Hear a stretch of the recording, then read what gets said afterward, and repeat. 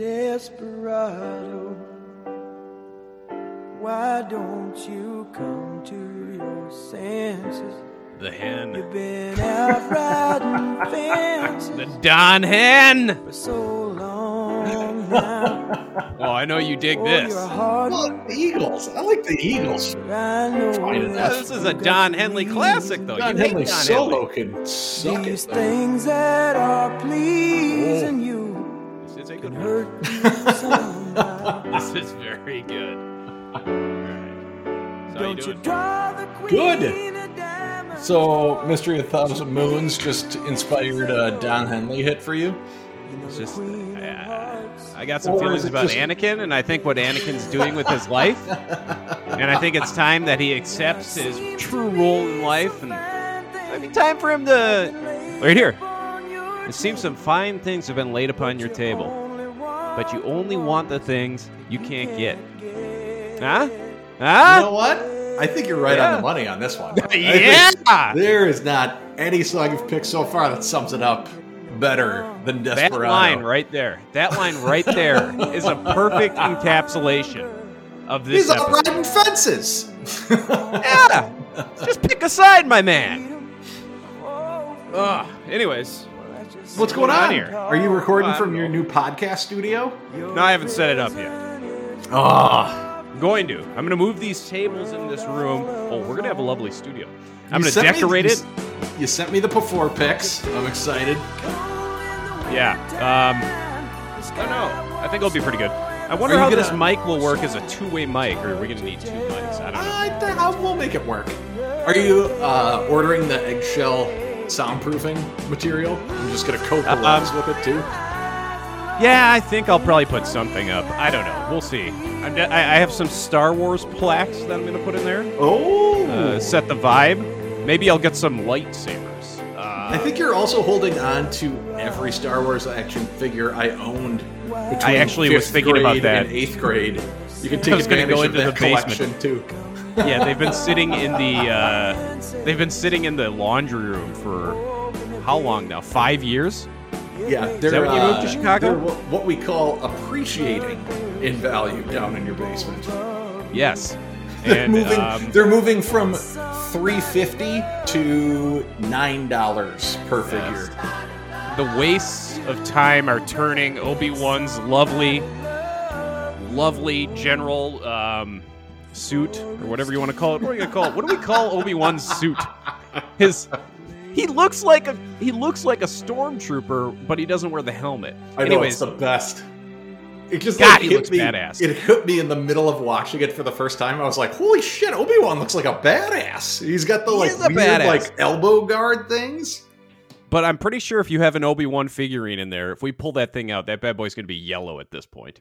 I think you're right. Just the sands of time. So yeah, I don't know, man. Work sucks. I got like 100 pages left in the Plagueis book. Oh, I'm excited to This- hear about it. You will love this book. An absolute must read. I mean, it's not just Plagueis and Sidious. It encompasses like Sidious's development with Maul and with Dooku. Like I all can't the wait. politics that go into like even like it goes in deep on like Chancellor Valorum and like how he's a weak leader and like how Palpatine's been manipulating him and like the plan of Plagueis and Palpatine and how they're enacting it and just dude, there is a ton in this book. So with that, was he ever like recognized as Force sensitive? Like, how did he end up just bypassing Jedi and going right to Sith?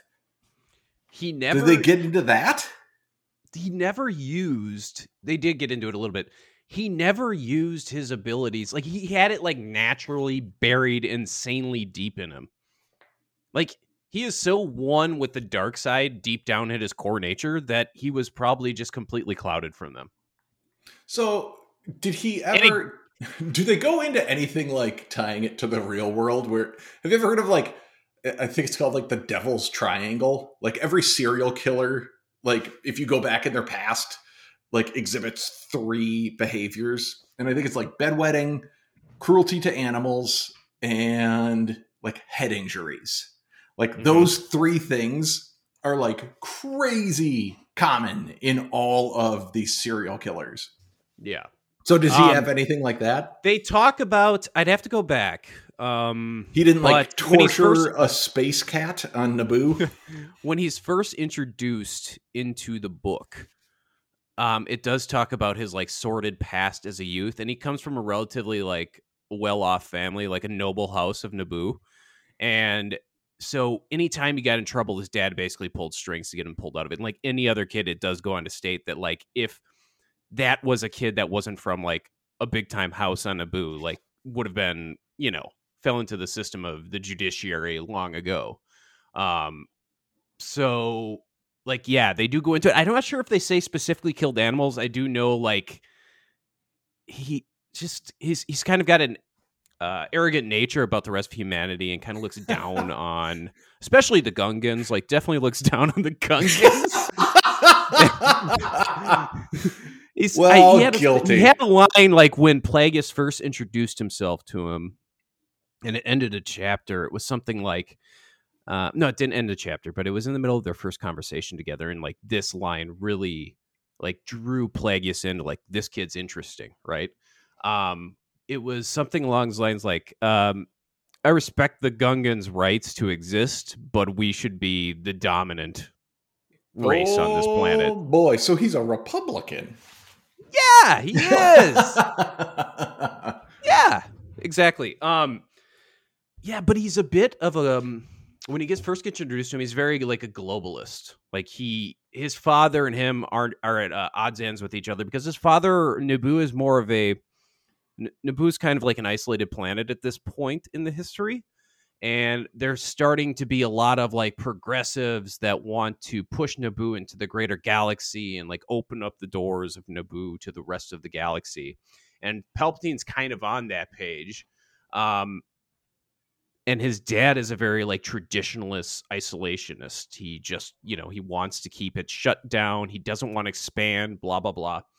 So in a sense, Palpatine's a bit of like a global capitalist of sorts. But a bit of a, but a sinister one. And like one of his early conversations with Plague is like, well, if you could have whatever you want, what would you want? And he's like, absolute power. And it's boy. But I also would like, love Plague it if... is so... Sorry, go ahead. I was going to say, I would also love it if there's none of the three that I mentioned, but there was like an entire chapter on bedwetting. Like that would be awesome.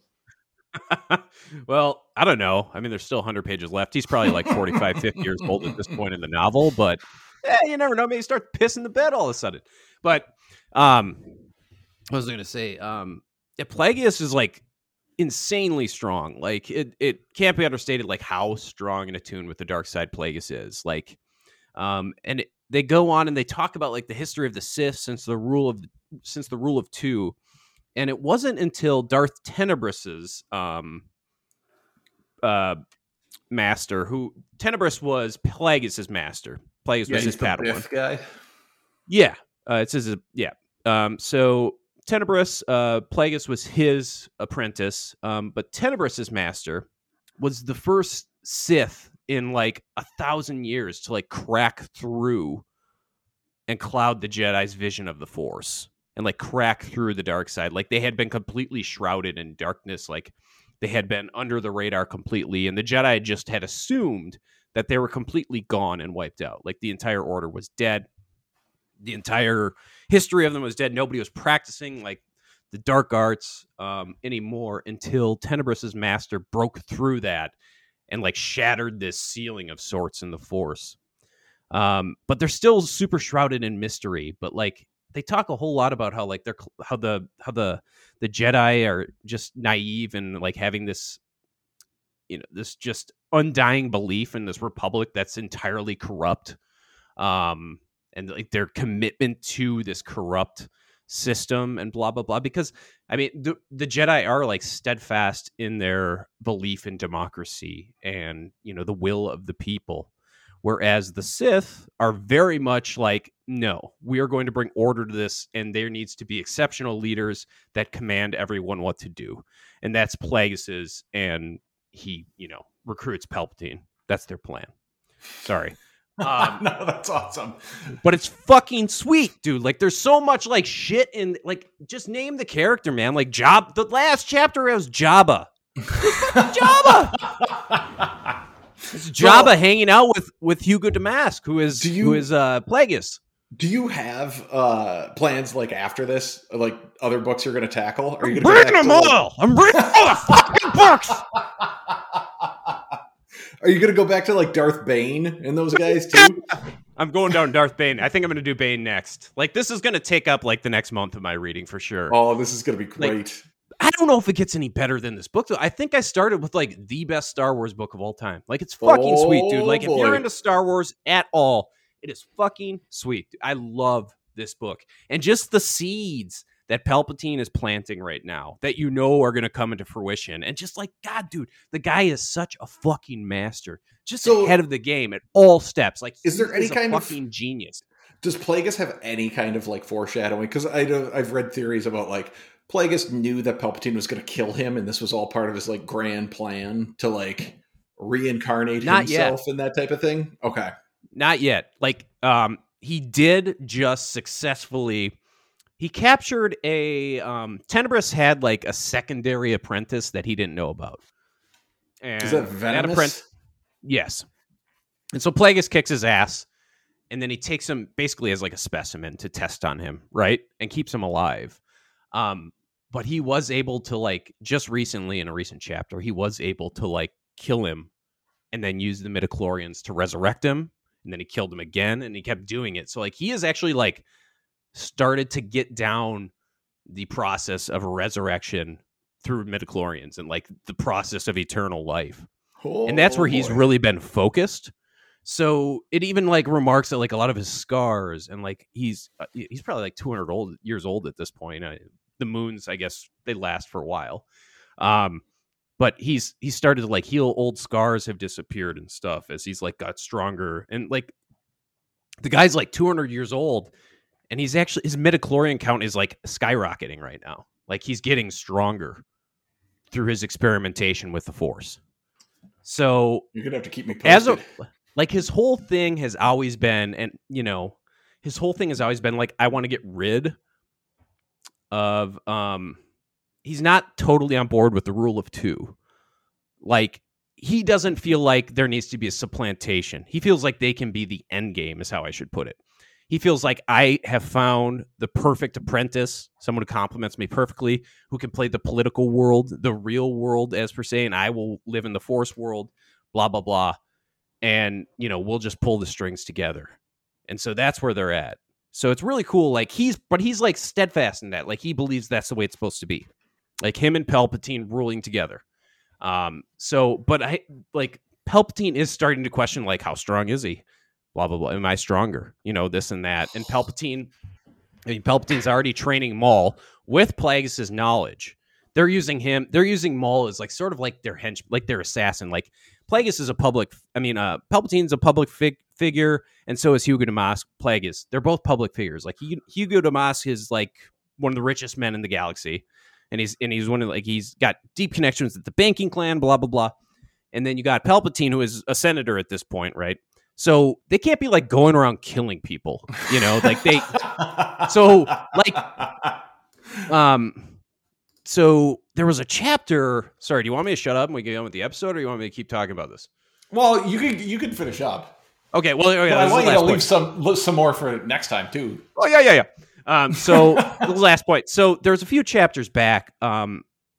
One of the cool things about Palpatine, and if I was a Sith, I'd be like Palpatine. He was really interested in like the history of the Sith, and he always wants to visit these old Sith worlds. He wants to read these old texts and shit. Like he's a historian. He wants to be like a historian of the Sith.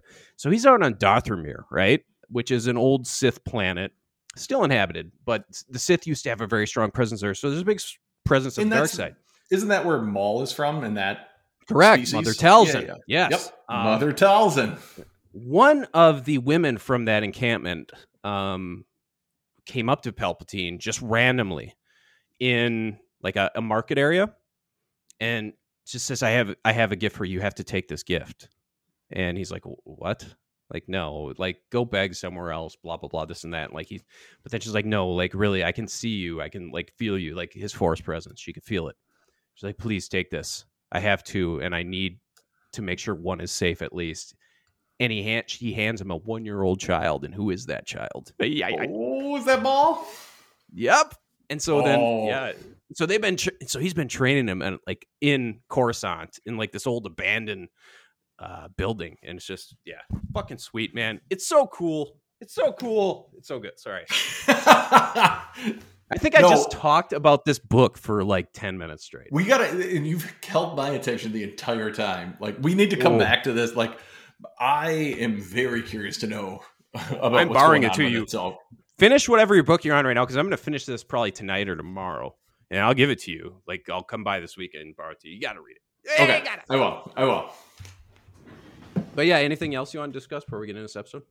No, let's get into it. We just gave a brief history of Sith lords within 60 years of the Battle of Yavin. We will be right back with the episode. Yeah.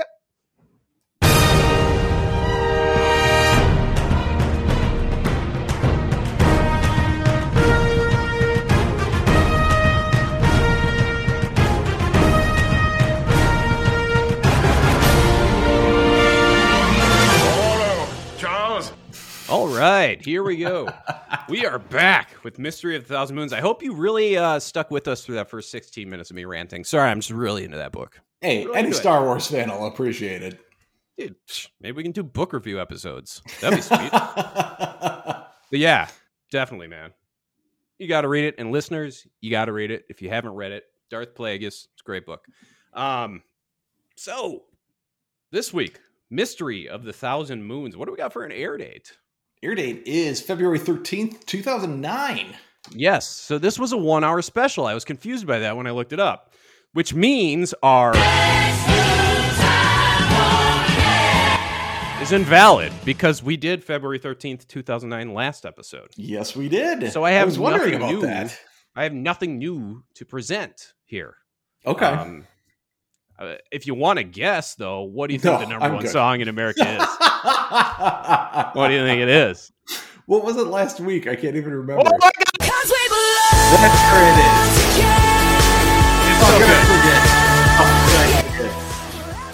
is. Yeah, that's a great song. Kelly Clarkson, My Life Would Suck Without You. But without further ado, we have no more time warp to get to. Last week's episode, we had so much. I did not think we'd spend that much time talking about like such a mediocre episode, but that was like an hour and a half we talked about. We're getting goddamn episode. Notice we've been getting longer and longer. We have. I mean, we literally have just been getting longer and longer on this, and I don't know. I guess we have more things to say about it as we get deeper into the podcast. But yeah, you're right. We did go for about an hour and a half last episode. We got to stop saying last week because it's Monday, Thursday. I don't. What's half week? Like, what do we? I don't know. What last episode? Time? Yeah. I don't know. I even have a hard time writing the episode descriptions, like Adam and Tom for this week's episode. Adam's like, no, I can't say that for this week's second episode. I feel like we're such boomers talking about weeks in TV shows. Yeah.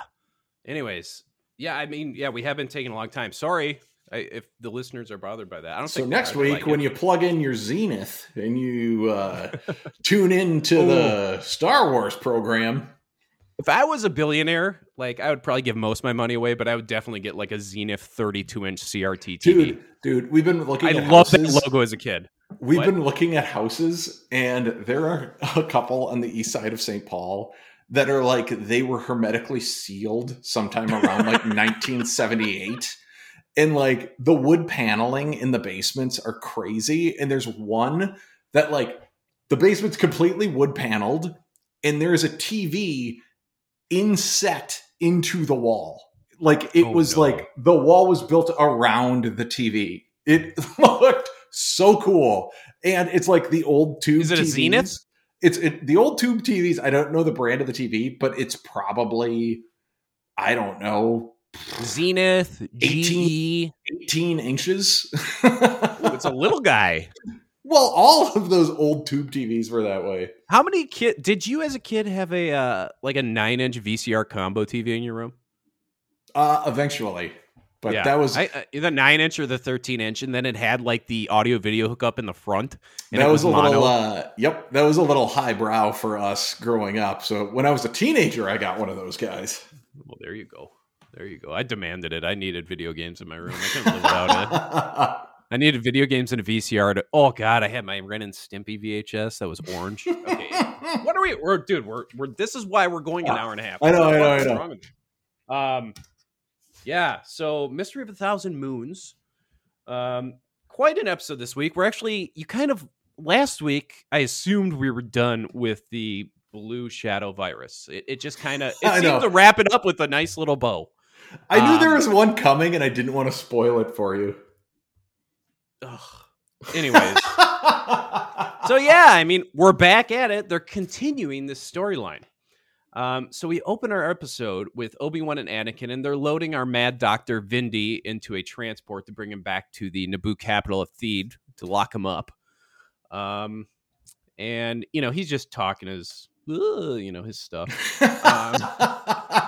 Padme is back in that greenery where they had the final bomb, where they got it from the little roly-poly droid at the end of the last episode. And she's in there with some clones.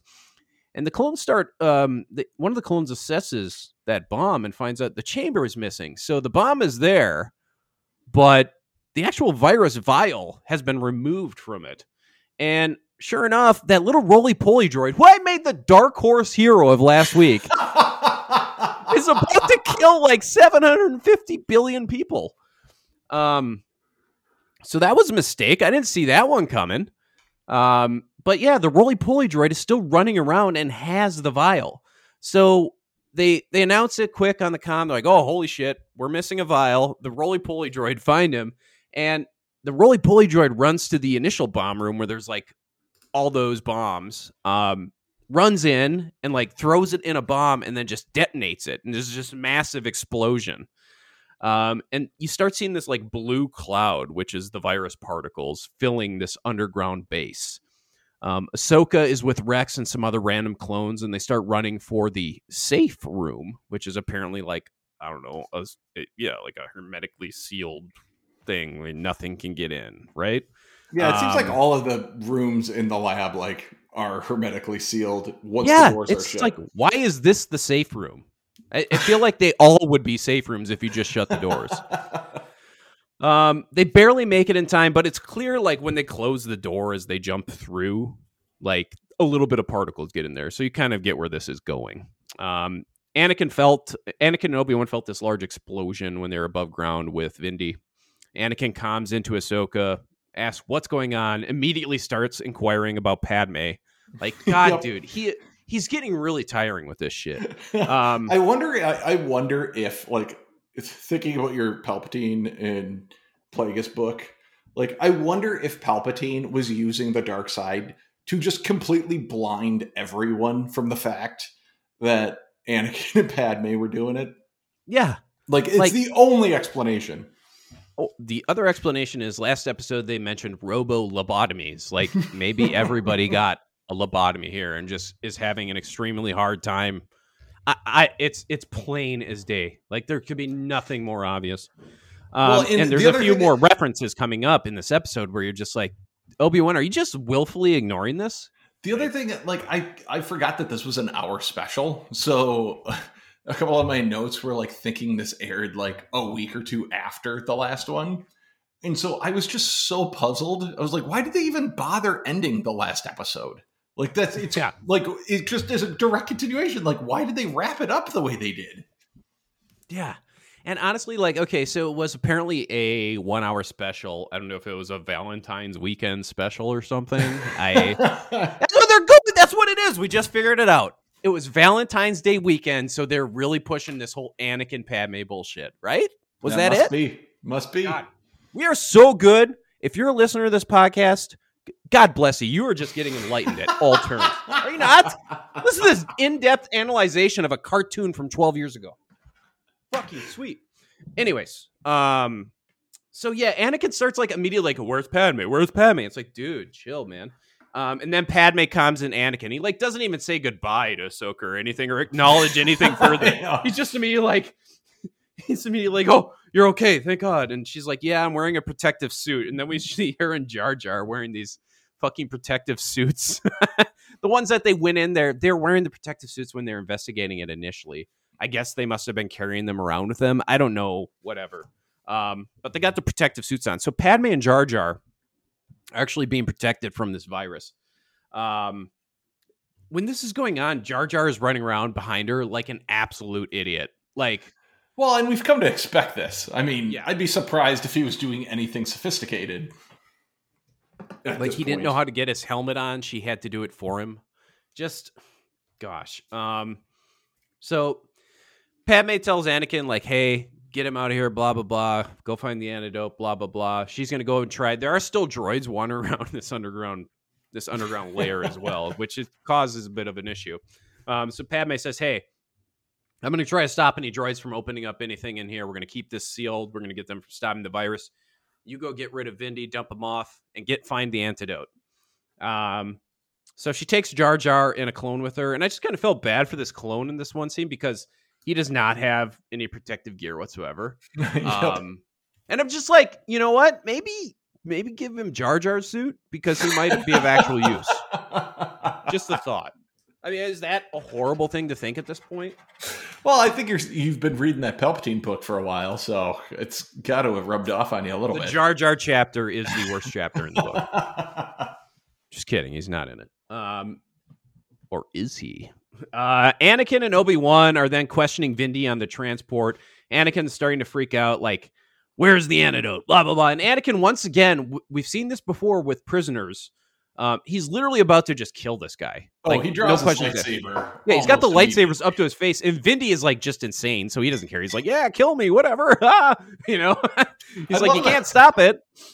This is like a perfect example of how like our like bringing it back to like how stupidly political we're starting to be on this podcast. Like, this is a perfect example of like why our torture policies circa 2003 through 2006 made absolutely no sense. It's like, yeah, when you're trying to torture an insane guy, he's not going to give up any info. Yeah, and it's like, if they sincerely believe like what the insanity that they're spouting, like, it's not going to do anything.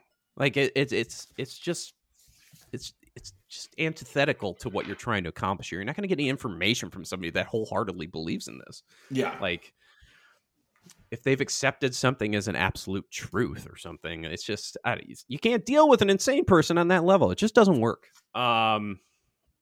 So anyways, Anakin, is like literally about to just cut this dude open, and Obi-Wan eventually like convinces him, hey, let's get Vinny to the Capitol and find an actual antidote. And you can tell, like, I can just see the wear on Obi-Wan's expressions at this point. I did take note. Like, they start to hold on him, like hold on his face for a lot longer. Like, there was a scene where I swear they were just like holding on Obi-Wan's face for like 20 seconds. Yeah, there is. And I'm sitting here thinking, I'm like, we're in season 1 here. Like, how the fuck is he going to like hold his tongue for how many seasons? 7 seasons? Yep. And then you got the Revenge of the Sith movie where they're still apparently getting along. So I'm just kind of like, what the hell is going on here? Like, Obi-Wan is clearly perturbed by Anakin's behavior. We get back to the safe room, and there's a clone that's pretty upset because they realized some particles that got in. Padme comes into the safe room and says, hey, we're going to meet you there, get you out of there. And we see a couple of our clones starting to cough. So the blue shadow virus is starting to take its toll on our survivors in the bunker. Anakin and Obi-Wan arrive at our favorite hangar, which is, it was in the book. I should have wrote down the name of this. I think it's just the Theed hangar. Captain Typho greets them. He thinks he has an answer in regards to an antidote. So he pulls him over to the cool little, like, I don't know, what do we call that? Like the war room or something? Yeah, like the hollow table war room. And it's apparently a little known extract from a Rixa root.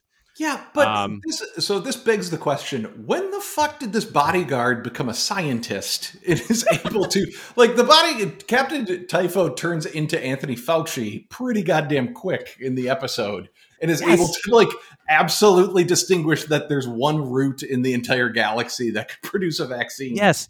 And I love how he's like, hey, I think I got an answer for it. And then he's like, but it's like impossible to get to, by the way. And I don't think you should do it. Like, it's like what they told us with the masks right away. It was like, no, don't wear masks. It's not going to do anything. Like, just socially distance. And then like a month later, like, no, wear a fucking mask. Do it. We fucked up. Like, I completely forgot that this episode existed until we rewatching it. And it's like very apropos that we're watching it now when all this shit is going on. Sign of the times. So yeah, it's found on this place called Igo, which is the world of 1,000 moons. And it's this Rixa root. The problem is it's deep in separatist space.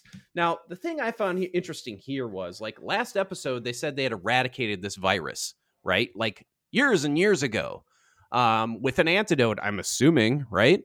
So what? They just can't, like, go to Coruscant and be like, hey, you got any of that fucking blue shadow virus, vaccine on lock or anything? It's not like we still have polio shots. Like maybe they were primitive and didn't appreciate freedom enough back then. And when they were told to just stay in their houses and not talk to anyone, maybe they just did that for a year. Maybe they didn't even need a virus. And then or an antidote, and the virus just died off on its own. Yeah, it's possible. I don't know. It was implied that there was an antidote, though. And all of a sudden, Captain Typho is just like... if there wasn't an antidote before, and all of a sudden Captain Typho is like spouting some new age, put this root on it, like Captain he's Typho, no better than a healer. He's a Lerman healer. Captain Typho happens to be a chiropractor in his spare time as well. Just throw some. You're going to want to get a lot of vitamin C. All right, actually, zinc and vitamin C will cure the blue shadow virus, but they won't tell you that. God, I wish you would have been like, yeah, we need colloidal silver, Oh, I just got an update. So it turns out Captain Typho is going to be on Rogan's podcast next week. So we got that to look forward to. Shilling his new cure. His vitamins are highly... I don't know why we're ripping the guy that cures the galaxy of this disease. But he's a fucking genius. He's underemployed. The man is literally saving the entire galaxy right now. So as soon as he says that, he's like, it's deep in separatist space. Anakin just goes, let's go! And he he fucking starts charging back to the hangar. And Typho's like, you must move cautiously. And Anakin just turns around like a total dick and cuts him off. And he's like, no, we don't have time to move cautiously, blah, blah, blah. And Obi-Wan puts an arm on Anakin's shoulder. And Anakin kind of calms down slightly. Yeah, Anakin calms down slightly. And then he kind of stops calming down, and he just bats away Obi-Wan's arm. Like a total just slaps it away. And I just wrote down here, I hate this dude. I hate him. I get it. Emotions are running high. People you care about are in danger. But he's insane. And I really hope in this episode, I really hope that we get a little bit of backstory into Obi-Wan and why he's so patient and why he can take all of this shit. Yeah, because the man's a saint to deal with Anakin for as long as he has been. And this episode, you may be thinking, well, he just really cares about people, and that usually pays off because he saves them. In this episode, it is without a doubt everyone would have died if Anakin had his way at the end of the episode. Oh yeah, Obi-Wan saves the day in this episode. Spoiler alert. So we get back to the bunker at this point. Droids are wandering around, kind of trying to get out of there. Padme and Jar Jar get to the safe room, open the door. So they all start going after the remaining droids. They find some of them trying to cut through one of the hatches. A firefight ensues, and the droids, as expected, are just completely wasted. We did get a little bit of droid cringe, which we haven't had any in a couple episodes, so it wasn't too bad. But I didn't write it down. What was the droid? Was when he fell, and he was like, ah, and he fell. Yeah, well, it was just like walking through the hallways and normal like banter between them. Yeah. Oh yeah. Standard droid cringe. Very good stuff. Like, how are we gonna get out of here? It's not our problem. Yeah, something like that. It's like whatever, dude. Obi-Wan and Anakin. When all of the stuff started to break bad with the droids, though, and the one is like trying to escape through the hatch and is like almost getting out.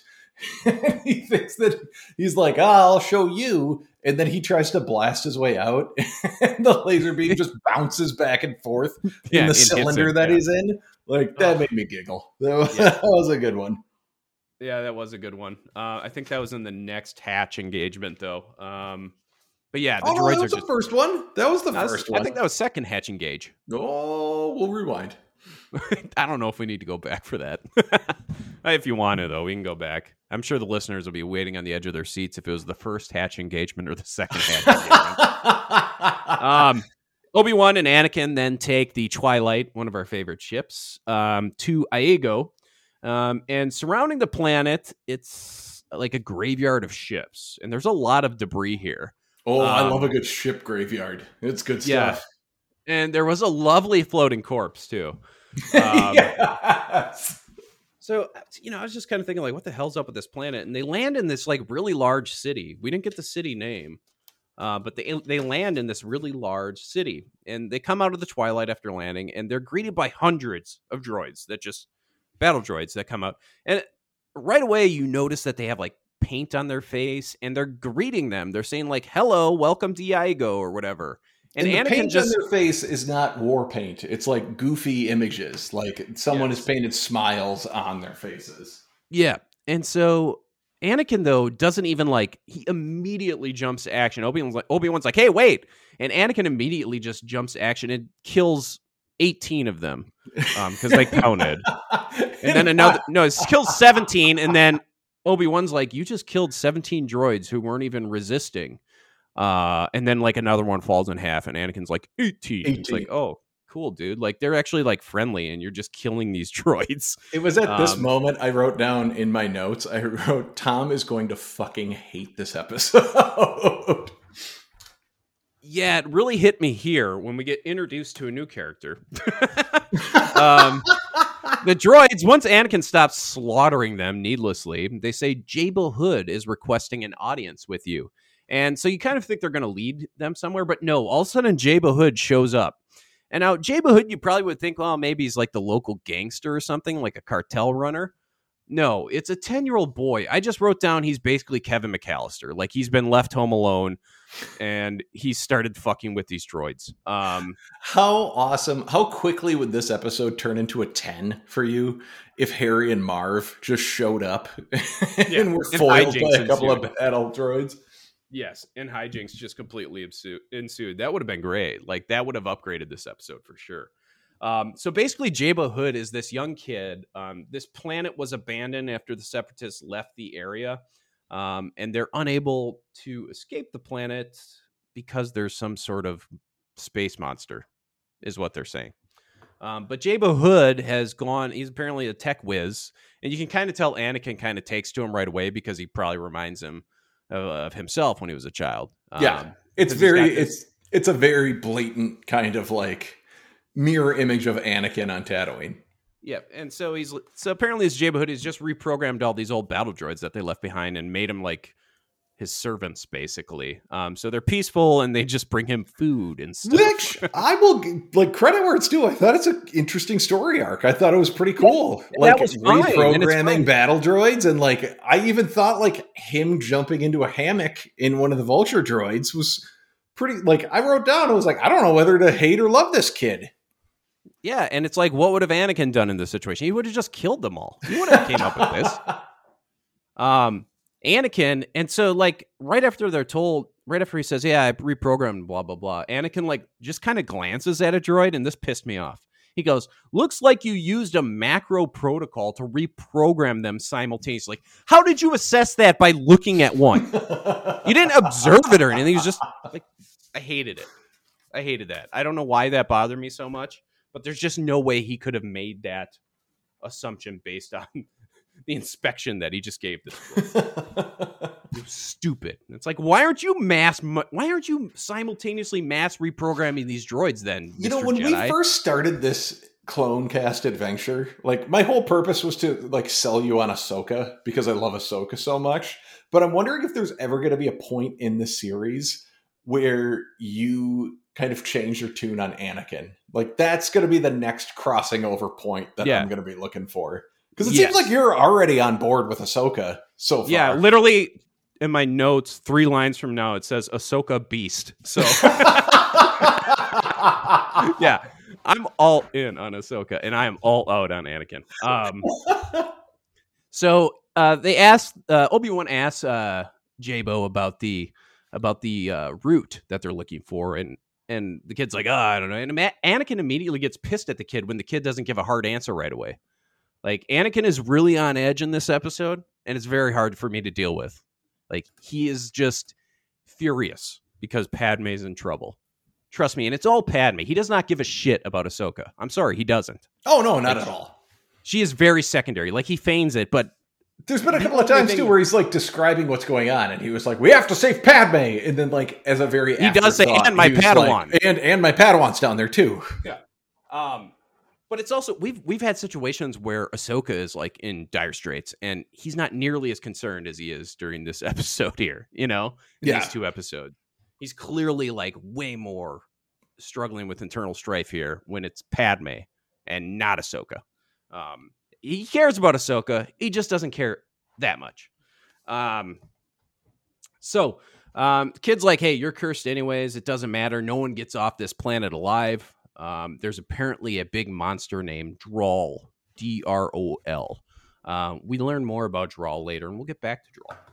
But we get back to the base now, and there's some droidicas attacking, and this is where Ahsoka turns into just absolute beast mode. Mind you, she's like suffering a little bit from, she has the Blue Shadow virus, but she's still fucking like being an absolute trooper and just wasting droids left and right. So they're in this hallway, and she charges at these 2 droidicas and just like jumps off walls from side to side, gets on top of one of the droidicas and just puts a lightsaber in its skull.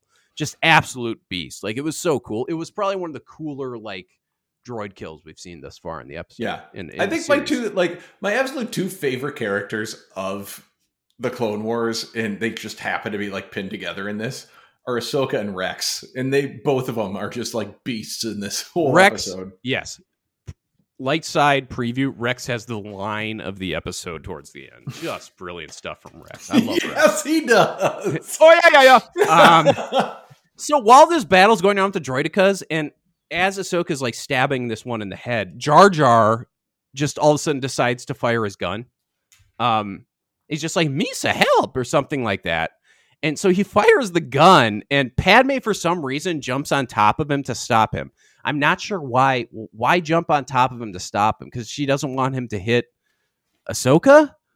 I'm not really sure what they're going for here. I don't get it. They're just assuming that. Why even give him a gun if you're not... You know, if you think he's going to just... If he's that bad of a shot that he's going to... Well, why does he even have a gun? You know, I don't understand that. But so... Padme, as Jar Jar's like, "I'm going to fire," and like Jar Jar shoots a shot, and then Padme's like, "No," and jumps on top of him and tackles him. And at this point, the droidicas have been defeated. No help from Jar Jar or Padme. But Padme's suit has been compromised. So when she jumped on Jar Jar, she actually lost one of her tubes on her suit, and so all this outside air is getting into her suit. So she officially is going to be stuck with the Blue Shadow virus now. And it's just but why'd you even jump on him? But the other thing, too, that like just bugged me is like, okay, you knocked her tube off and you noticed it almost instantly. Quick and been like, "Well, I'll take my chances. Maybe I didn't catch it." Yeah, maybe you want to just like pop that thing back in its socket. And then if you start to Yeah, I thought that too. I was like, well, you just pop it back in. Maybe it didn't get in there yet. She takes her helmet off almost immediately. She's like, "This stuff happens in war." It's like, you're not even trying to survive. Like, I would have been like throwing that tube back in, and I'd be like, "No, I don't care how uncomfortable this suit is. I'm leaving it on until I'm like vomiting blood, and I know I have it." You know? Yeah. really, really befuddling why she jumped on Jar Jar and why she didn't even attempt to fix the suit and just kind of see if maybe she lucked out. Yeah, she just like really accepted the crazy. virus. Like, yeah, she Maybe this vindied it, man. She like loved the virus. She's like, yes, maybe this is approach the me, virus. one way she could see getting away from Anakin. She's like, there's She's no way scared. he's gonna upset. There's no way he's gonna take me breaking up with him. I might as well just go out early on This this would one. explain a lot. She's living in perpetual fear. So I did remark here also, Jar Jar is officially the only one that will be alive in a few hours. And I kind of wanted to see it. It is like, that would be such poetic justice. Like, it's just, it would be perfect. It's Then like, I kinda- yeah, absolutely. Yes, but then that also put me on edge because I was like, great, they're all going to get so sick that they can't do anything, and it's going to be up to Jar Jar to like fumble around and save the day again. Like, that's where I thought it was going. But anyways, we get back to Iago. Anakin and Obi-Wan, they found the route. They're scaling this like giant wall to get down into this ravine to get the route. Iago, or Kevin McAllister, he did go with them to guide them there. He tells them to be careful to not touch the vines. Like, these roots are attached to the vines, these large vines. He says the plants do not like it, and they have big, sharp teeth. And then he also says, watch out for the flying Zandu. And then they're like, what's a flying Zandu? And as soon as they say that, this like giant ass bat pops out. But when he said the flying Zandu, I immediately, like, images of an early 1900s trapeze artist like popped into my head, like a mustachioed gentleman in like a onesie. I'm pretty sure if to you be like, Italian. yeah, I'm pretty sure if you Google flying Zandu, there was 110% some like traveling carny that did like a juggling show or something like that. Was the flying Zandu? Was that guy in Ringling Brothers, or was he in Barnum? He's a Barnum and Bailey guy. He's a Barnum and Bailey. But yeah, so the flying Zandu is apparently this like giant 4-eyed bat or 6-eyed bat. I didn't catch the eyes; they just showed it briefly. But Anakin immediately like jumps onto the giant bat, and Obi-Wan jumps on it too, and they grab at him, and then kind of like weigh it down, and this bat flies them down to the bottom of this ravine. And once they get to the bottom, they're greeted by giant plants with teeth, just like just like Kevin McAllister told them. And it's like any episode of Batman the Animated Series with Poison Ivy. It's like exactly the same model. Yes. Or if you wanted to go a little bit more detailed of it, if they put some red on it, it may look like a Mario Piranha plant. Yep. Or like something from Little Shop of Horrors. Any of those. But yes, the poison ivy plants are probably the closest that we come to being able to describe that. Yeah, it's like an overgrown Venus flytrap. Yeah, pretty much. And it's very aggressive right away. They didn't even touch the damn thing, and like it got aggressive right away. And then Anakin pulls out a shovel that he bought at an army surplus store here on Earth. Yeah, he gets a root really quick, and they start to escape quickly. Like, they scaled that wall so quickly going back up there. It took them forever to get down, and they decided to go with the bat. But as soon as they're scaling up, they're just like master rock climbers, like beyond. The plant does attack them as they're climbing, but they cut its head off. Yeah, they're pretty quick with the lightsabers at that point. Quick but with the lightsabers. So I don't know how far away this place is, but they said they were pretty blatant that it was like deep into separatist territory. And like, don't you think like how easily they were like able to slice through those plants that maybe they should have taken more than just one root? Yeah, I was thinking that. Why wouldn't you take like all the roots? Like, you're going to need more than that. Like, even if you're going to like mass synthesize this thing, you're probably going to need more than a single root to really, I still just love that, like, Typho is apparently this holistic healer, Well, I would love it if they got back to Naboo after all of this, and Typho's like, whoa, you only got one root? Like, it takes at least 30 to synthesize a vaccine. And the entire Star Wars franchise dies at that point. They're all dead. So after they get the root, they go back to the city in Iago. Kevin McAllister gives them a lovely rundown of the planet. Just kind of giving him a heads up of what happened. The Separatist was here. They left. Ever since they left, we've never been able to leave. It's haunted, blah, blah, blah. And we get this really awesome Quarren street preacher. And he starts speaking. He's like this guy. Yeah, he's like this delusional Quarren street preacher, speaking of how Droll the Protector is also the destroyer. He protects the planet and he destroys you if you try to leave. You won't escape the planet alive. And the Jedi are like, whatever, fuck you. And he also says Droll very eerily. Yeah. He'll never get past Droll. This man is like deeply red-pilled, because you can even tell like at the end of the episode when everything, spoiler alert, everything turns out fine on the planet of Iago, like everybody's cheering on this planet except for him. Like he's just like, fuck, like, everything I believed in is just crumbled around. I needed this. Like, God. Also, that guy, his name is Amit Noloff, voiced by, this guy does a lot of voices in the Clone Wars.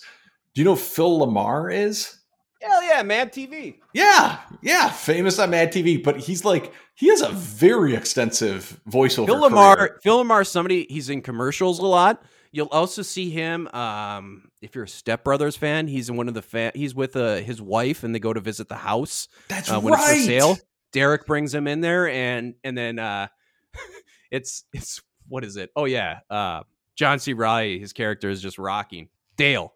He's rocking. He's like, he just died last night, and he's holding like a pale looking Will Ferrell. Remember Phil that scene? Lamar, he's like, he is a perfect example. Again, we've talked about these dudes, like actual voiceover actors who are good, that like have voiceover talent. Like he is up towards the top of those guys. Yeah, Phil Lamar is a really talented dude. And it's just like, you know what? If that guy was on SNL instead of Mad TV, just imagine the career he would have had. Like he's had a good career.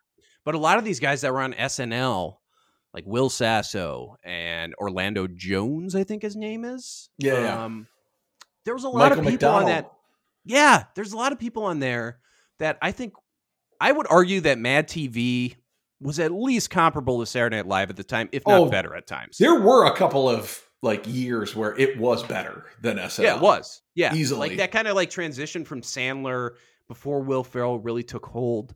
Like, yeah, there was a few years there where SNL was pretty down. And Mad TV, I would say, was just better. Like, I enjoyed it more as a kid. Like, I loved Mad TV. Ari Spears was a good one. Yep. Yeah, so Mad TV is good. If you want, go back and watch it. It's a good show. That's been our Rex for this week. Yes. So they just say, the Quarren's like, yeah, you'll die. You'll never get off your loan. Jedi's like, whatever, we'll take our chances. And they just bail. They're literally gone out of there in a second.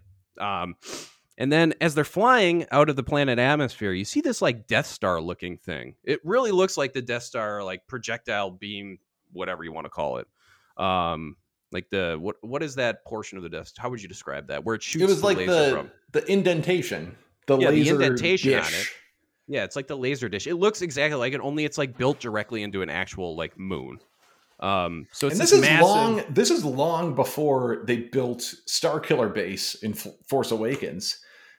Long before they built a laser into a planet. Yeah, it was kind of like the Starkiller Base in a sense. Not as deadly, but it shoots out this like electricity net, and it's really impossible for the ship to navigate it. So Anakin and Obi-Wan have to turn around and land. Once they land, I was hoping that he wouldn't get any updates on how things were going back on Naboo. But unfortunately, once they land, Ahsoka and Padme hollow in. They report like all the droids have been destroyed. Naboo is safe. I repeat, Naboo is safe. And then Padme jumps in. So Ahsoka said that. Padme jumps in. She goes, make sure no one ever opens this bunker. Goodbye, Anakin. And then she coughs and the hollow cuts out. And I'm just like, good God. And then Anakin is immediately just a bat out of hell. He starts ranting and like, we're going to go back. We're going back right now. Blah, blah, blah. And Obi-Wan's like, hey, slow down. Obi-Wan is still insanely calm. Like Obi-Wan is level-headed as fuck. Like he is the complete opposite of Anakin. Like nothing rattles Obi-Wan. Whereas Anakin is just completely off his rocker here, enraged, demanding to just take off again, and he can navigate it, blah, blah, blah, this and that. And Obi-Wan's like, no, you can't. Calm down. Let's assess this situation. Anakin starts snapping back at Obi-Wan like, we don't have time. And it's like, dude. And Obi-Wan's like, just calm. It's a very down. perfect dichotomy between like short-term thinking and long-term thinking. The two of those guys. And so Obi-Wan's just like, hey, just hear me out. And then finally Anakin, like, I guess acquiesces to him. And we get to the Iago Round Table. That's so what I called it. We missed a part, and I meant to bring it up too. Like, so before they took off, our friend Kevin McAllister shows them like a hollow of a friend of his that like tried to escape the planet. Oh, the Rodian, yeah, a Rodian guy who's like in a jump seat obviously in a ship, and Droll ends up killing him, and the ship explodes. And then it goes back to Kevin McAllister, and he just very quietly goes, his name was Taquito. He was a friend of mine. Yes. Just the fact that his name was Taquito made me laugh so hard. I wanted to mention this, but if you've ever seen Tim and Eric's $1 billion movie, John C. Reilly's character in that movie is this like this mall troll. Like they take over this old abandoned mall and they're going to renovate the mall. That's the plot of the movie. It's ridiculous. Like I would highly recommend it if you like Tim and Eric humor. Oh yeah. But his name in the movie, his mall troll ass character is Taquito. And I remember, God, all right. Yeah, I was going to write it down, but it's just, I don't know how many people would get the reference. But yes, look up Taquito. Very good stuff from Tim and Eric. So yeah, they go to this like round table and they're meeting with a bunch of people here on Iago. Iago is a very diverse planet. Like we have a Quarren, we have the Quarren crazy guy. And I will say this for the Quarren crazy guy, like he's the nicest Quarren I've ever met. Like he's obviously got problems, but he's not like trying to like immediately go to war or rob people. And that's what I always see Quarrens doing. They're typically pirates those dudes are dicks. Just they're always like pirates and shit. And they're just like hoarding shit and just, like killing people. Not this one, but so we got a Quarren there. We got, I don't know, there's a lot. It's a varied species. Like name the Star Wars species. It probably is at this round table. So the Quarren guy goes off at this round table. They're discussing strategy, and he starts trying to convince them that, Droll, you can't escape Droll here, blah, blah, blah. And Obi-Wan's like, it's not a ghost. It's a separatist net that we have to take out somehow. And Obi-Wan's trying to convince the Quarren of this. And the Quarren is very loud. He's like the only one yelling about it at the table, and everybody just kind of defers to him, I guess.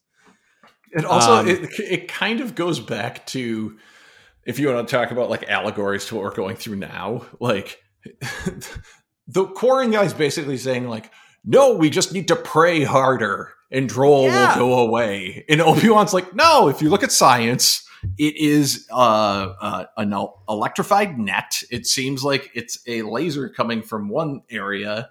And the one guy's like, you're crazy. No, it's the god Droll. Yeah. So Obi-Wan's like, no, it's this thing. It's on one of these moons. So we got to figure out how it got there and what we're going to do about it. So Obi-Wan asks him, did anyone inhabit any of the moons before the Separatists arrive? And the Quarren goes, well, the angels, of course. And Obi-Wan's like, the angels? And all of a sudden, this like angelic being wanders into this like meeting room that they're in. And I have real issues here. First of all, we'll just get what the angel said. She's like, we were peaceful people once before the Separatists drove us from our homes, blah, blah, blah. This moon called Melius Prime was their home. And so they've determined that that's where the base of this laser system is. So they got to go somehow get to Melius Prime and take out this laser system. Now, the reason I have an issue here. So I Googled this episode. I looked at it on Wikipedia. I don't want to look ahead in the series really at all. Like I'm doing this the first time through. Everything's fresh to me. But I wanted to see if they ever reference the kid, Jabo again, or if they ever reference these angels again. Because they obviously went through like time and effort to develop these angel characters. So did you see that they don't reference them quote unquote again? Yes. They never bring them up again in the series. You get this angel character and they really like all of a sudden it hits you like, holy shit, this is a brand new race that we've never seen. It's going to be this big thing, blah, blah, blah. They'll probably go back to him a bunch of times. I looked on Wikipedia. They make no more appearances in the series. But they have made an appearance before. Like, do you What, when remember Anakin, that Yeah! stupid line? Are That you an angel? That is not stupid what they were line. referencing. That is Yes, not it what it is. was. Yes, it is. Do you know why? Because did you Why? look up that line? He goes, "Are you an angel?" And she was like, "What?" And he goes, "An angel. I've heard these like spice traders talking about them. They live on the moons of Iago, I think." And that's exactly where they are. Like, Okay, they fair put enough. that Fair enough. in here just to like bring around that stupid ass line from episode 1. I hated it. And it's like, if you're going to put this in there, fine, I'll give you that. Like, they tied that up nicely. And normally that would be cool. But if you're just going to abandon them and never reference them again, and that's it, like, what was even the point here? Oh, Like, are you what was kidding the me? fucking point? No. This is Star Wars is owned by Disney now. I give it like Till we get a like year Angels, the before we- miniseries. Yeah. Exactly. Yeah. An angel is going to replace Cara Dune on The Mandalorian. Exactly. Yeah. And also, Kevin McAllister never shows up again either, but I'm sure he'll show up in The Mandalorian or something. I'm just saying, it's just like, don't give us these characters and these species if you're not going to do anything with them. That is one thing that I was playing. Like, I wanted to bring up doing research on the episode, but I didn't want to spoil it for you. It's like every single character I looked up for this particular episode never shows their face again.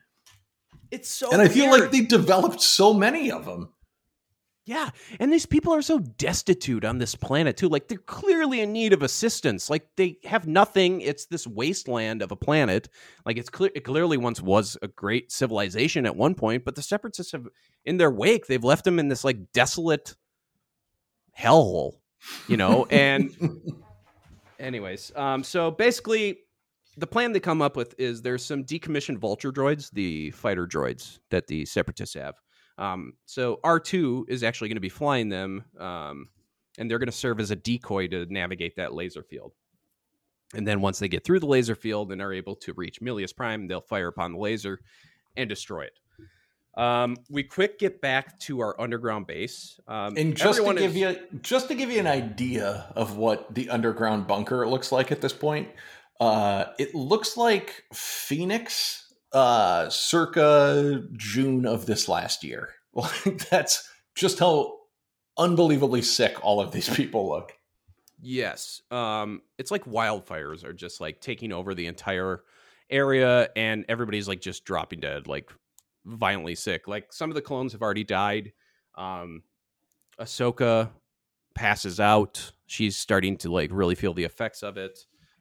Padme is showing the effects of it, but she hasn't had it nearly as long as them, so she isn't as sick as they are. We quick get back to the city of Iago, and R2 starts controlling the vulture droids via a port in the twilight. So R2 is basically flying those things remote. Pretty dope. He's got some cool remote control cars. R2 rules. God, good thing they brought R2 with. I know. Good thing they brought R2 with. Very handy, that R2. It's like they bring R2 everywhere, and that's good. And it's like, well, if R2 is good, we're going to bring Jar Jar everywhere too. And that's the logic that I don't follow. Yeah, it's maybe they're thinking one of these days Jar Jar will come through the way R2 always does. Yeah, well, to be fair, he did make friends with that giant fish in Bombad Jedi. That is true, yeah. But I mean, the clones literally showed up 10 seconds later. I think it would have been fine. So the vulture droids take off with the twilight, and they start just clearing a path. And by clearing a path, they're just running into these lasers. This net. They're running into the net to temporarily disrupt it, so the twilight can get through. Luckily, the twilight does get through just as they lose their last vulture droid. It fires on the laser. The laser is very easily destroyed at that point. And then you get back, and they show everybody on Iago in this abandoned city cheering at all the explosions going on up in the atmosphere. Everybody is cheering, like, just, yes, we're not stuck here forever if we don't want to be, except for the Quarren. The Quarren is just not, he's just like, his whole worldview has just been crushed. Yep. Everything he believed is now just completely refuted, and he has nothing. He has nothing anymore. He was like someone, he was a Branch Davidian watching Mount Carmel from the outside of Waco. Yeah, he like left to get milk or something and came back. It's like, oh no. Oh no. No. This is like when the QAnon people run out of like all these like when there's just no more plausible explanation. Like they think March 6th is going to be the day now. Whatever. Like it's when you've believed in something wholeheartedly and it's suddenly just taken away from you. That's the look on this. The man is just devastated. So we're immediately back at Naboo. They hyperspace jump out of there. There's like a little bit of dialogue between the Jedis and Jabo. Like, hey, thanks a lot, kid. You're free to leave whenever you want. It's like, yeah, we'll just leave this kid. Does he have a family? Yeah, all of that is TBD. Like, is his adoptive father the insane Quarren? Like, I don't know. I'm sure we'll figure that out in 2028 when Jabo, the miniseries, comes out. Yes. God, I can't wait to review that one. So they hyperdrive jump back to Naboo. Anakin, as soon as they arrive, is immediately fawning over Padme. She's on a stretcher. He's ignored. I don't think he acknowledged anybody else quite yet. He's just talking with Padme. And as they wrap up their little conversation, she says, "I'll see you soon, General." And he shakes her hand, and he's like, "Yeah, absolutely, my lady." And I did remark here, she's got weird fingernails. They don't do fingernails good on the animation. Very strange. I'll have to go back and look at that. I've never seen anybody's fingernails in this series, and it's the first time I've seen a fingernail outside of like Yoda's claws. I haven't seen any fingernails, and I didn't like them. I do know that they caused great existential dread when I saw these fingernails. I do know that when it comes to animation, like there are certain things that like animators just like don't know how to do, or are just like you wouldn't think are hard, but like are very hard. Well, yeah, think about a fingernail. It's just like that's this little thing, but it's very unique. Something, or I heard it on a podcast, and they were talking about how like hands are actually very hard to animate, and that's why like all of the early cartoon characters are wearing like weird gloves. Like Mickey Mouse's gloves are like giant and white because that's super easy to animate.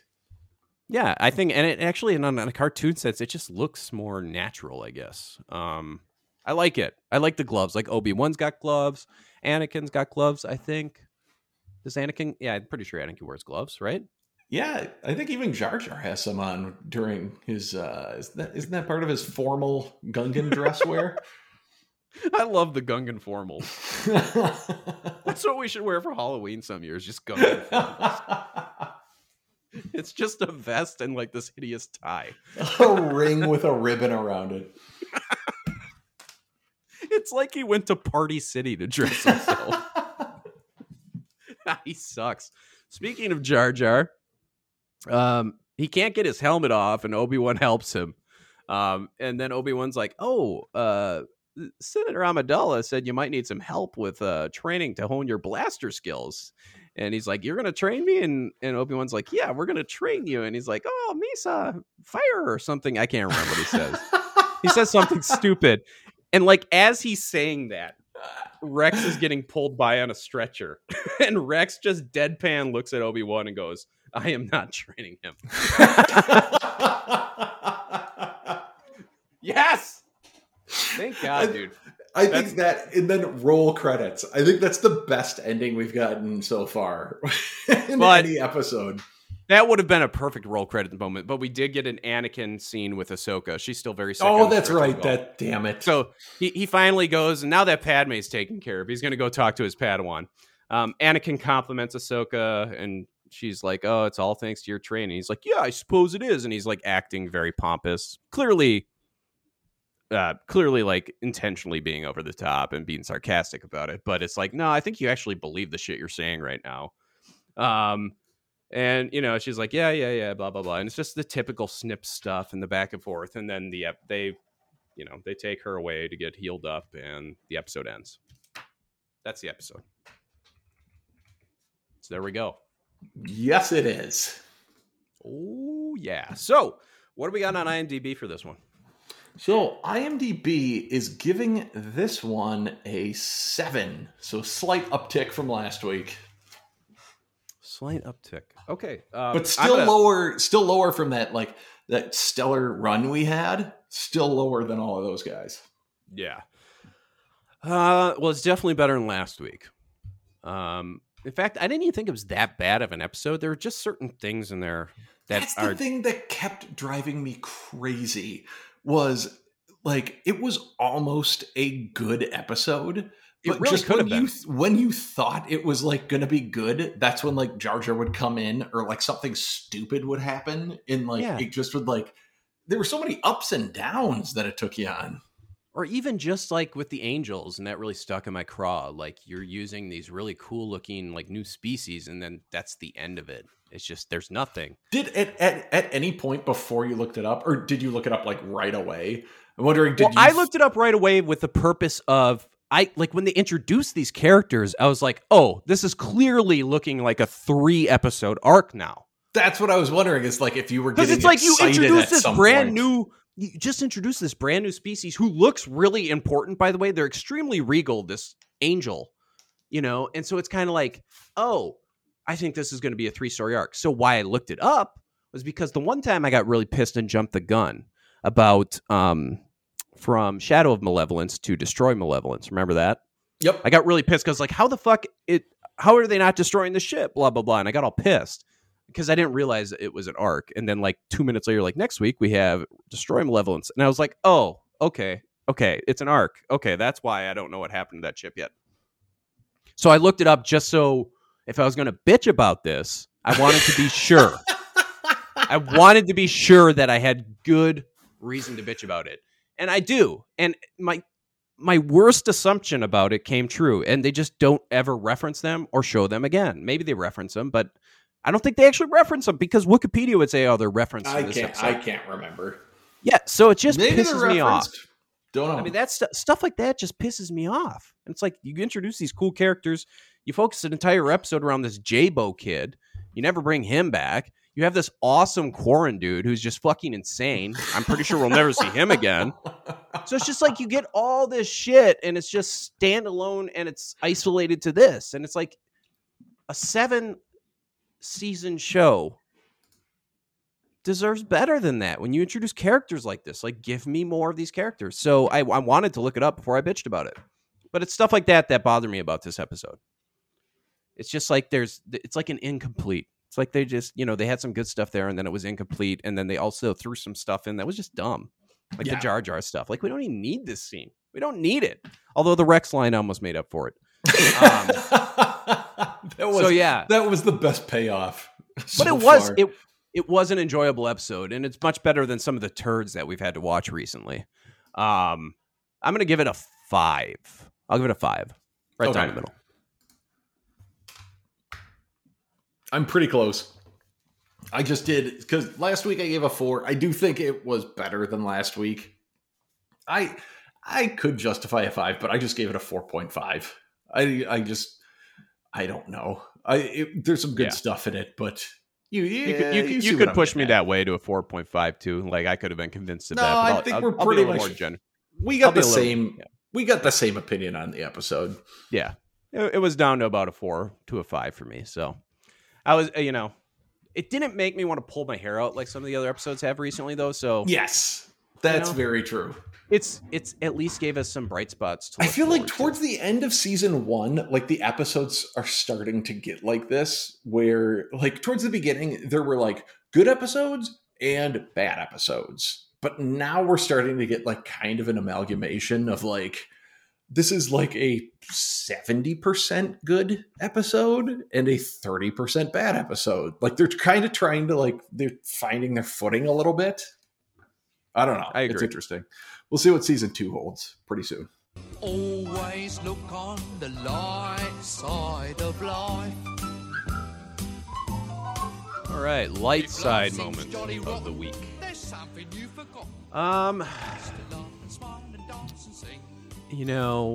Rex's little line was really good. That was phenomenal. But my light side moment of the week was just Obi-Wan's general demeanor towards Anakin. You can just tell he's very frustrated with him in this situation and how he's handling things. And honestly, if he was still a Padawan, I would be like, okay, it makes sense. He's learning still. And, Obi-Wan's going to need to reprimand him here. But he is a knight now. He has passed the trials. So it's like Obi-Wan's just seeing his work crumble before him. And I kind of feel for the guy. And he's just, I don't know. Obi-Wan is so patient that I'm going to give him a full-on light side of the week, and I'm also going to give him one of these quick. I don't know how you do what you do. I'm so in love with you. Now, somewhere Ventress is smiling, just thinking about Obi-Wan in this situation. Your mind when those two are reunited, if that ever happens. It's happening. There is too much playful banter between them not to reunite them, and I can't wait, and I'm going to hit it hard. I don't know how you do what you do. We have not seen Ventress for a while, by the way. It's been like half a season. And the last time we saw her was the Luminara. Yeah. Yeah. Ventress, she whooped ass in that episode. She had a great arc in that episode. Oh, and that was the Johnny 5 episode. Yes, it was. That was like the last great episode. That was the one we were getting really hyped. And then that one was solid. That was a great episode. And when you look at it now, I think I gave it a 7. It's like a 10 now. What are we watching? I know. Compared to what we've been looking at. This is all just lukewarm piss that was forgotten to be flushed. Okay, sorry. What's your light side moment? My light side moment is when Typho came up with the cure for this deadly disease, I just had a flash of Typho moonlighting and after he got done with his bodyguard duties, his actual passion being in medicine and holistic healing. And I came up with a complete side story of Typho fulfilling his dream with being able to come up with this thing. So that's going to be my light side moment, is a completely fabricated story. It would be great for a scene where you just see Typho walking the streets of Theed and gets back to his apartment. It's all just dim and he starts watering his plants and talking to him, and it's just, you see a motivational poster, hang in there and follow your dreams, God, that would be Keeps great. Experimenting and studying and finally becomes the botanist that he's always dreamed to be. You know what we should really do one of these episodes? We should write just a couple page fiction on some of our favorite characters and some of the dumb backstories we've created for them. I think there are already extensive fanfics of all of these characters, but they all somehow devolve into some kind of sexual fantasy. If I wrote a story, would you allow me to read it? Sure. Cool. All right. Dark side moment of the week. See, we got to stop saying week. Of the episode. That's what we're going to say. Dark side moment of the episode. Yes. My dark side moment of the episode. I think just Padme's general acceptance, I have the virus now and I'm going to die. Just no attempt to even remedy the situation with her tube and just immediately pulls off her helmet. And it's just, I don't know. Well, it's a guy taking off a gas mask in the middle of some mustard gas in World War I, and then just I'm just going to suck it in. I'm not even going to try to get my gas mask back on here. I mean, if anything, this is foreshadowing to Revenge of the Sith. I mean, she wanted out of this badly because it was no time after she had the twins where she was oh, nope, I'm checked out. I'm not even going to fight. And then even the doctor was oh no, she's dying of a broken heart and she's lost the will to live. Everything's fine with her, but she's completely lost the will to live. So I think this is the first instance we're seeing of her being just wanting to check out from the entire thing. Yeah, I think she's ready to die. She's just, I'm in a horrible relationship with an abusive Sith Lord, and he's obsessed with me. I'm very scared. I just want to die. I'm surprised she didn't just rip her helmet off from the beginning of this episode. Yeah, just hoof it. Just yeah, give me that vial, Vindy, All right. What's your dark side moment? So originally my dark side moment was going to be just the fact that like when Anakin and Obi-Wan left, they were basically like, deuces, guys, smell you later. And just like booked it out of there without like any kind of like help for those guys. But the thing that really drove it home for me was cutting back to the bunker and like seeing everyone almost dying. And the first thought I had was, well, at least they're dying as free men because nobody's forcing them to wear a fucking mask. And like the fact that I can't watch this without thinking about COVID now, that's my dark side moment of the week. It's forever tainted your life. Yes. Yeah, that's it at all. You really do look at this type of episode with a new eye now that you've like gone through a pandemic. Yep. In the real world. Granted, I think Blue Shadow is probably a little worse than COVID, but yeah, I agree. This is a very COVID-centric episode. It hits home. Or what is the Blue Shadow virus even contagious? Or does the government of Naboo just want you to think it's contagious? Well, apparently the Blue Shadow virus cured the flu. I would love it if there is an Alex Jones type on Naboo that's just ranting and raving about how it's not that big of a deal. It's completely awesome. Made up. I think that would be really cool. Like put him on like the hollow screen in like a Naboo bar and just have him like absolutely freaking out about the Naboo government's handling of the Blue Shadow virus and how it's all false flag operation. As we're watching the rest of the Clone Wars, we got to like look at the background species and try to pick one out that would like perfectly encapsulate Alex Jones. Dax. Dexter Jetster. Obi-Wan. You know, that's what Anakin should do. He should quit this whole Jedi thing and just go work for Dax. As like a line cook or something. Or Obi-Wan should take Dax as his new apprentice, and Anakin just take over for Dax. Can you imagine Dax getting hit with that boulder in the Gundart cave? It would just bounce off on like a Warner Brothers cartoon. Although the dude's got 4 arms, he could wield a lightsaber pretty well with those. Oh shit! Dax versus Grievous in a 4-saber duel. Oh boy. Now we're talking. See, this is why we should be writing for Star Wars. Lucasfilm. Someone get Dave Filoni on the phone. Yeah, Lucasfilm needs to get us on the ringer here, and we're going to get people hyped. We're going to get people really hyped with some of our ideas. I would actually watch a Dax-centric show if Disney wants to produce it.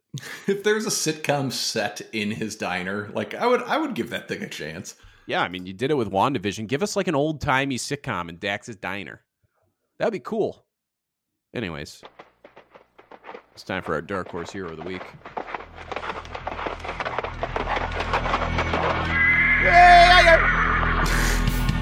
Ooh. This is a good week for Dark Horse Heroes. This is our first good week in a while where we don't have like a complete standout. You know, you could say Ahsoka, but I've done Ahsoka before, and she's no longer a dark horse. Yes, but Ahsoka is no longer a dark horse. Ahsoka is always a hero. Ahsoka rules, by the way. I am going to go with the Quarren Preacher, Street Preacher. Yes! I love him. He fucking rules, dude. Like, he is committed to his bit. He believes in himself. He believes he has his worldview and nothing is going to sway him. This guy fucking rocks. And I love him. He's completely committed to that person. Oh, yeah. Quarren, Street Preacher, you are my Dark Horse Hero of the Week. For my Dark Horse, I went with... It's a tie between two. One of which is Taquito, just because for a minute, it just made me want to name my firstborn Taquito. But the other, like, serious Dark Horse is thinking about R2 and just how fucked they would have been if they wouldn't have brought R2 with them. And how R2 saved the day once again. But because I've already picked R2 multiple times, I think, I'm going with Taquito for the Dark Horse Hero of the episode. All right, Taquito. I can get down with that. And I watched Phantom Menace last night, and Oh, R2. you did? Yeah, I did. R2 is probably the most important character in the entire Star Wars. R2 rules. when they have to escape Naboo and they lose that power coupling, and R2 braves it with those other R2 units, And they all get shot up except for him. Like, R2 is just a man of destiny. R2 is probably like one of the best memes I've seen in the past couple of weeks was like a couple of like shots of the trench run from A New Hope, and Vader saying like, "I have you now," and R2 being like, "Anakin, what the fuck, man?" And then just getting blown up. They still never properly explained the whole droid stuff to me, and how Obi-Wan does not recognize R2. But that's neither here nor there. It's not for this week.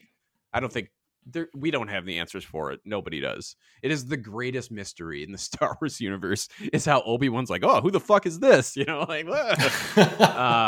Yeah. Anyways. All right. Tagline time. What do we got? So this week's was: a single chance is a galaxy of hope. And you had a very lengthy prediction from last week. You said that you thought this episode was going to involve people being in really dire straits with the situation, and there is one possible solution, and that is all the hope they need to pull through. And then you went on to say Anakin and Ahsoka are going to be in a sticky situation. It's looking very grim for them, but there is a glimmer of hope in one possibility, and they go for it. Did you do a full transcription of what I said? I guess. Whatever. If that makes any sense. Who cares? I actually think that I could make the argument that I was pretty spot on here. Yeah, I'll give it to you. Yeah. I mean, they weren't together, but they were in dire straits in different places for the same reason. I'd call it a sticky situation. Oh, except Anakin didn't give a shit about what happened to Ahsoka. Yeah, just a reminder before we get out of here. Anakin sucks. Okay, what do we got next week? Next week's is... It is a rough road that leads to the heights of greatness. A rough road that leads to the heights of greatness. I'm going with an Ahsoka-centric episode. Ahsoka's going to be having a hard time dealing with some of her training and coping with some of the emotions that she has to keep in check. But she'll come through out on top at the end of the episode, and will be a better Jedi Padawan for it. I feel like this is going to be the same thing every week. It's going to be me being like, Ahsoka's having a hard time, but she'll get through. Ahsoka's awesome. Yeah, they have to give us like something more than these. Like, there's got to be some taglines coming up where it's going to be like very vague, you know, and then I have to really take a shot in the dark. I feel like every single one, they're either like spot on or they are completely vague. Yeah, it really is. Like, it's completely vague to the point where you could never guess it. There's not a whole lot. Or it's just like, yeah, like the only thing that I'm going to get wrong is like the character or something, you know? So, that is what it is. But yeah, okay, and what's the name of next week's episode? Sorry, I didn't catch that if you said it. Next week's episode is going to be Storm over Ryloth, Season 1, Episode 19. Oh, so we're going to get some Twi'leks. We are going back to Ryloth. Hell yeah, I wonder if we'll get Senator Orm, or whatever the fuck his name is, that big fat guy. Oh, yeah. He's in the book. They're all in the book! All right, well, if you want to reach out to us, you can reach us at clonecastpod@gmail.com. You can reach us on Twitter or Instagram at clonecastpod. Adam, you got anything else? Tom, I think that's it. Thank you for joining us, and we'll see you next episode for Storm over Ryloth. And until then, may the taquito be with you. And I'm going to play Kelly Clarkson because I didn't get to do my fun Time Warp. 'Cause we belong together.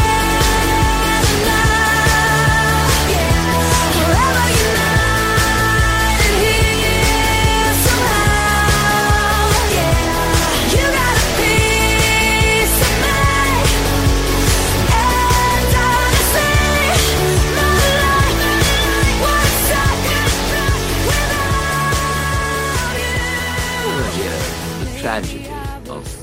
Wednesday.